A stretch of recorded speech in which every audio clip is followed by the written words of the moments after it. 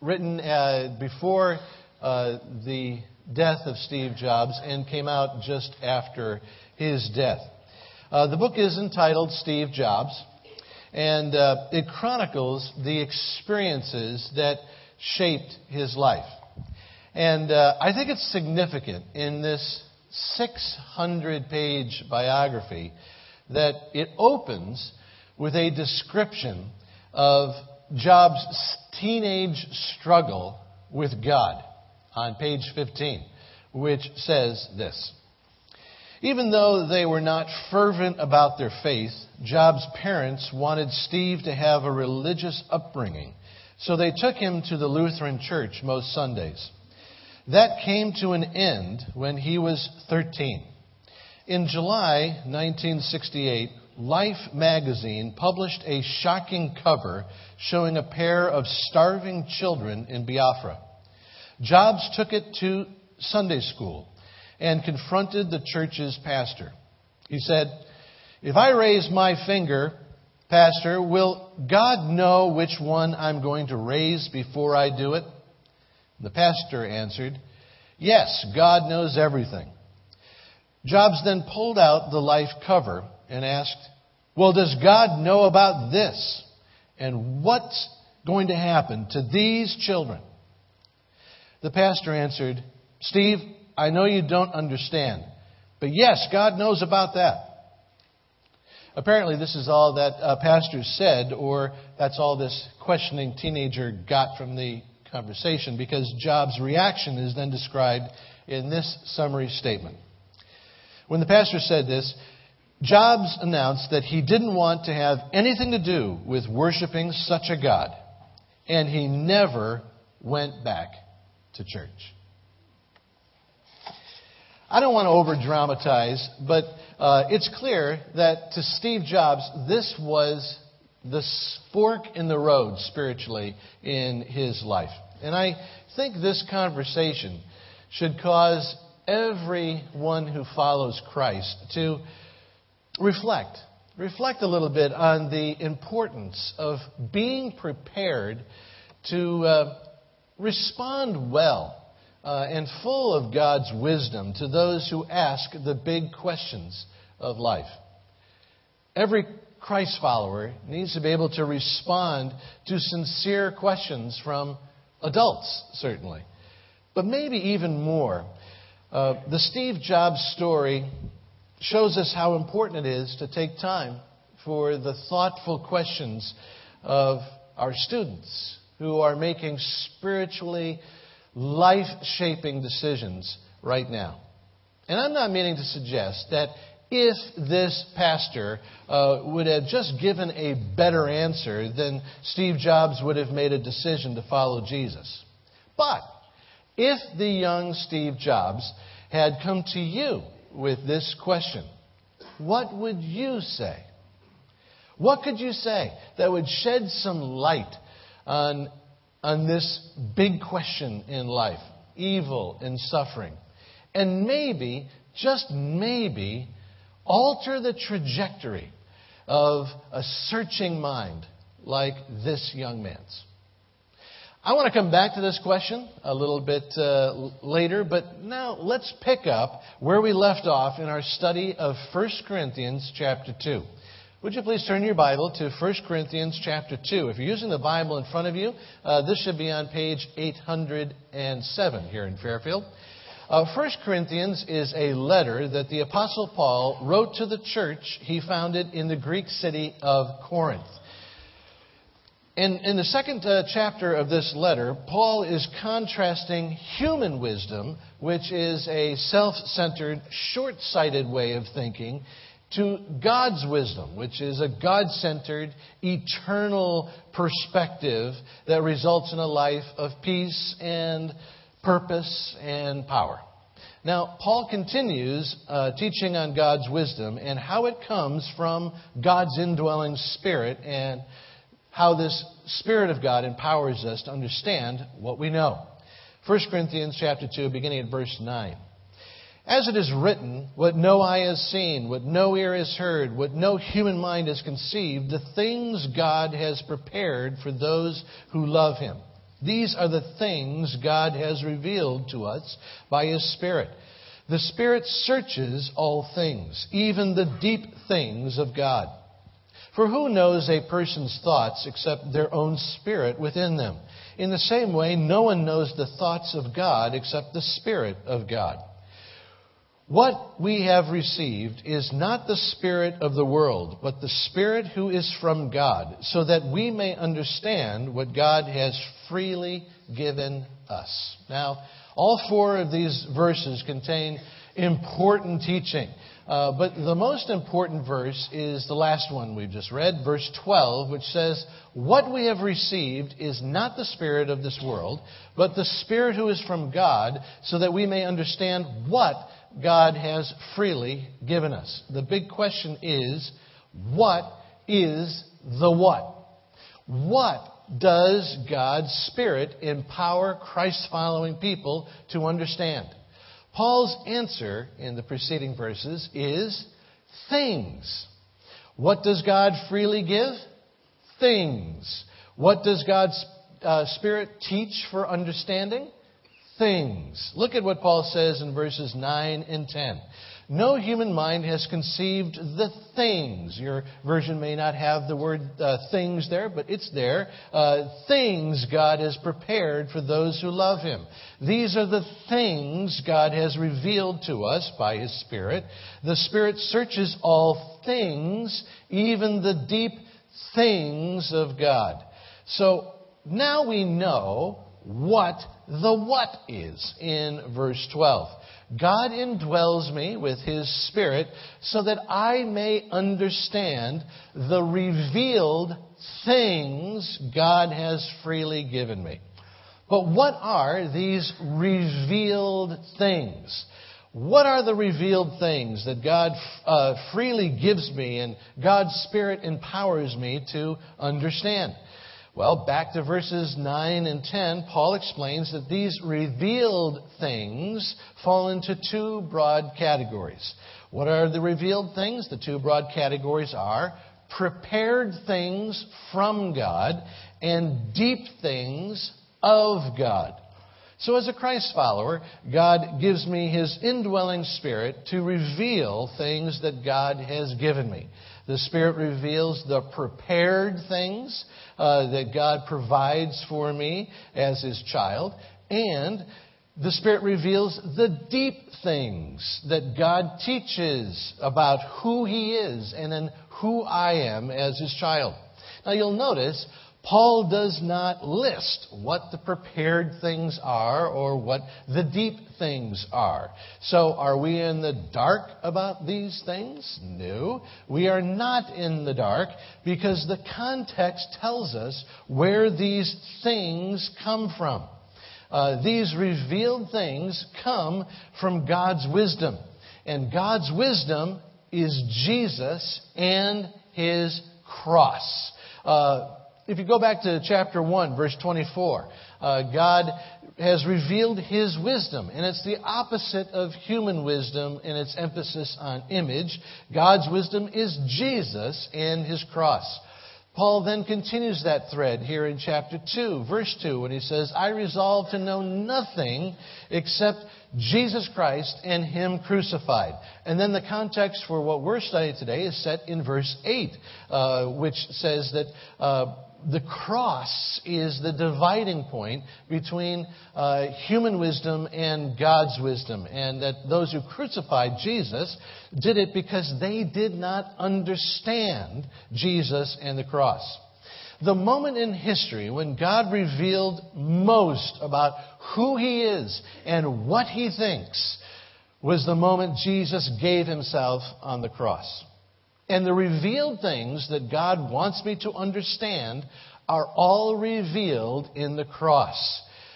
Unlike those who did not understand the cross in verse 8, I am filled with God's wisdom as I understand the revealed things that flow from the cross.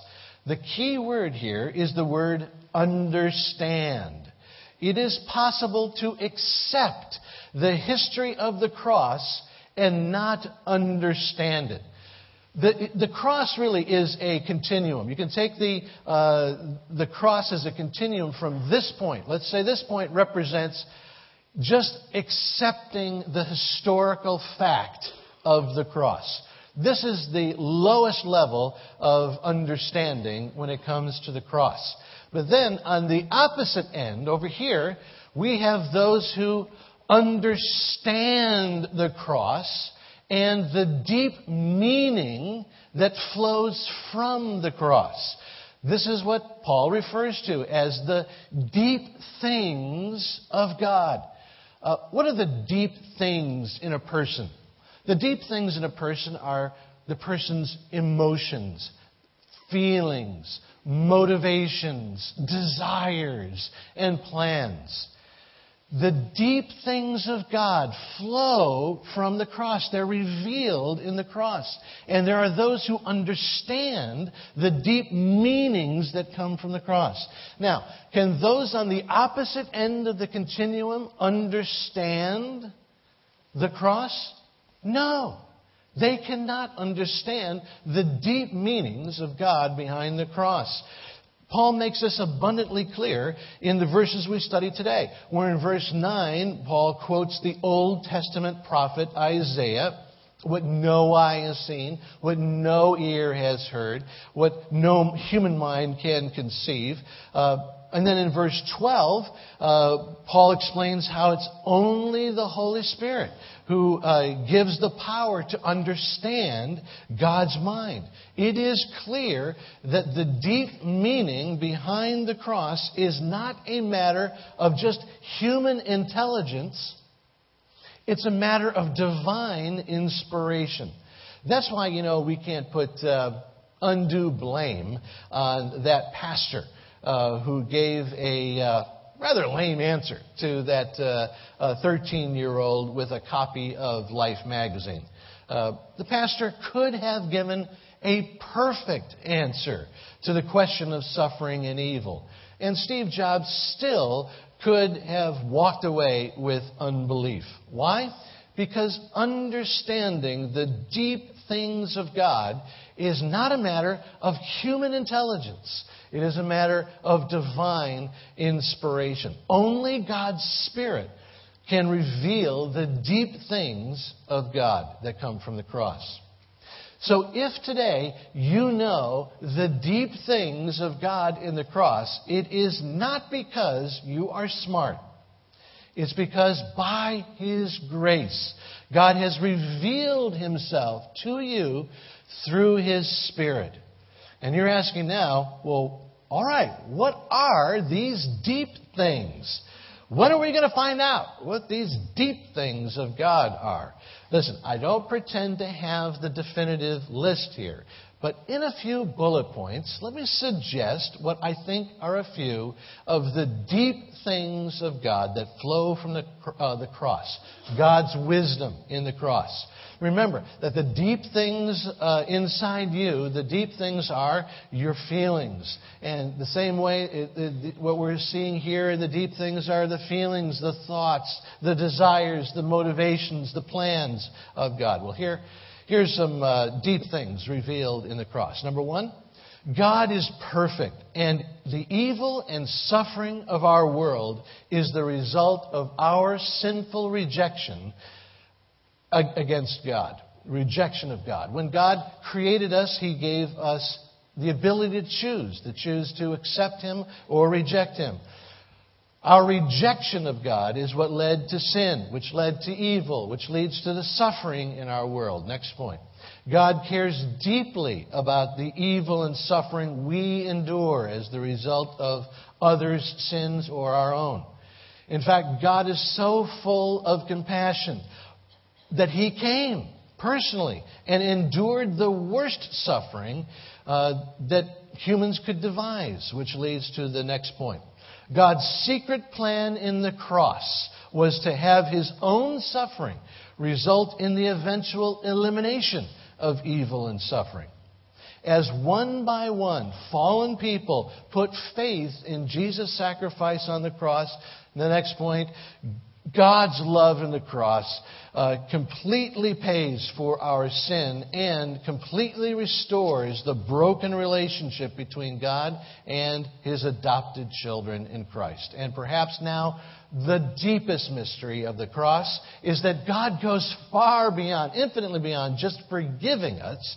He fills us with His presence through Christ and His cross. Last point, God's joyful desire is to fill His children with His Spirit of power on earth until He welcomes them home to a restored perfection in heaven.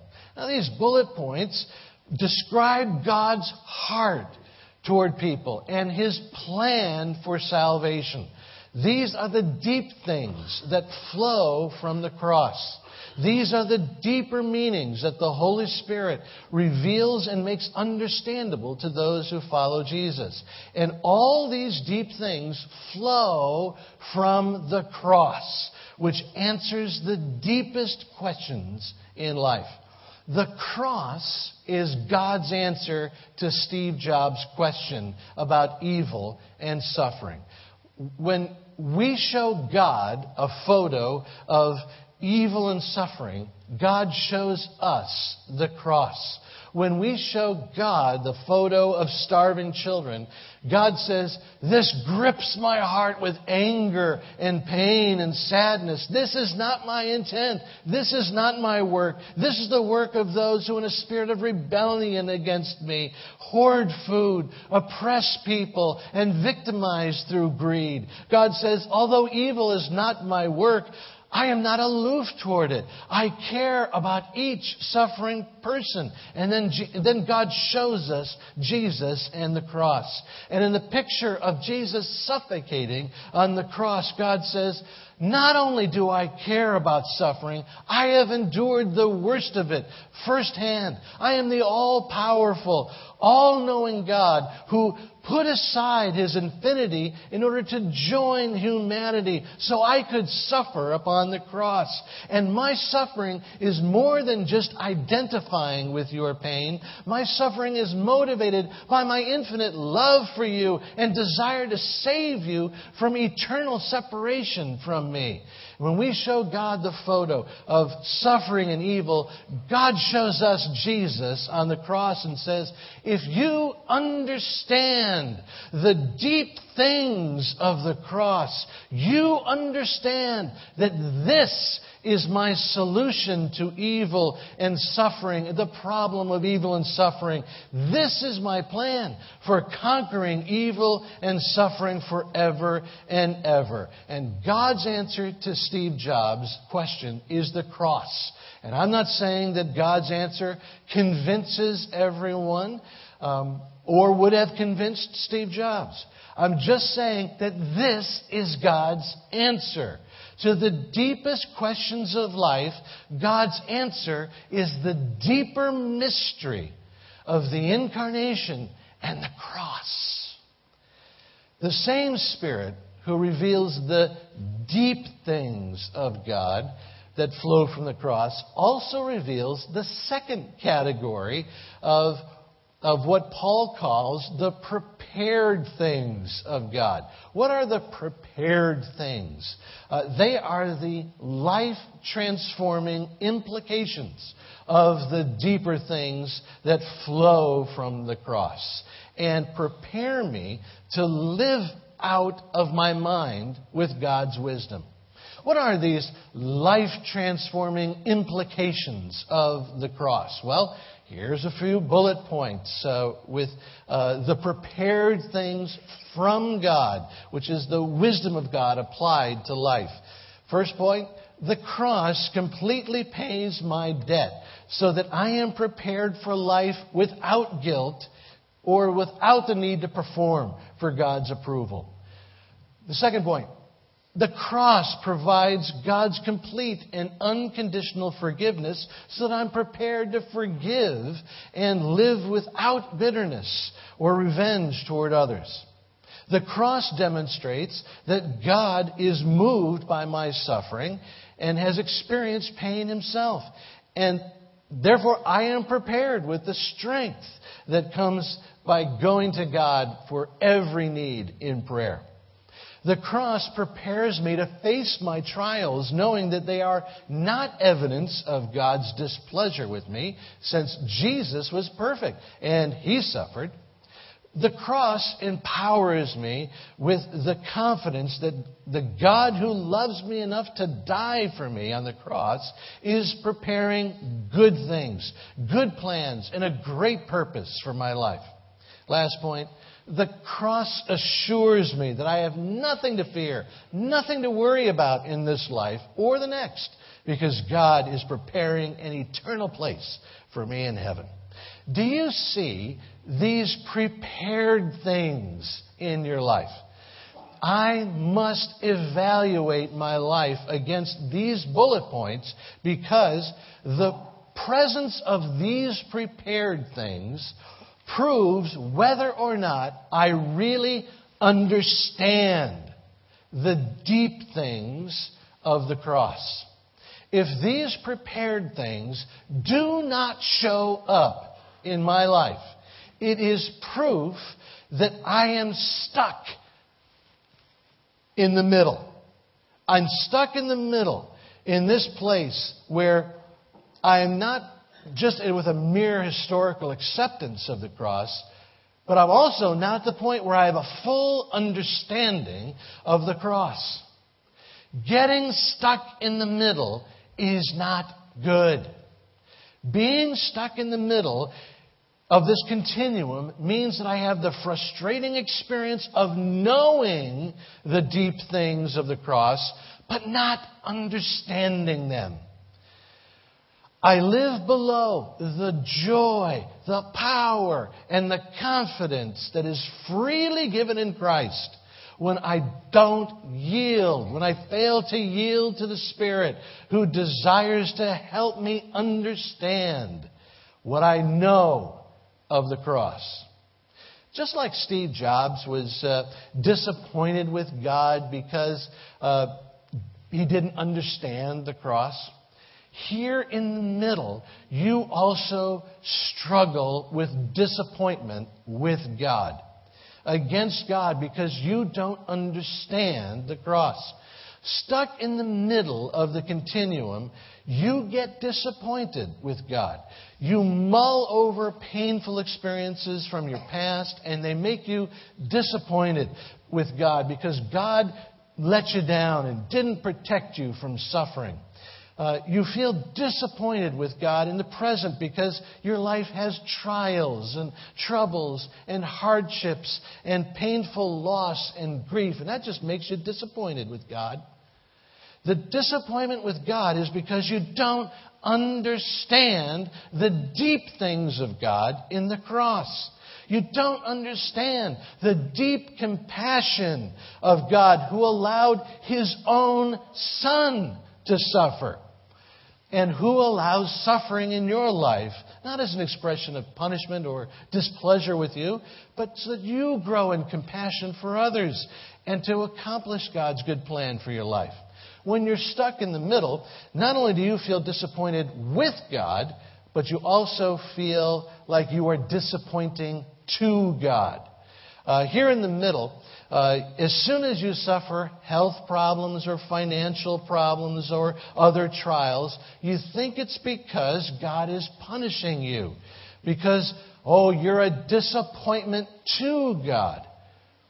Here in the middle, you have these guilt feelings as a result of your sins and your failures because you don't understand. You don't understand the deep things of God in the cross.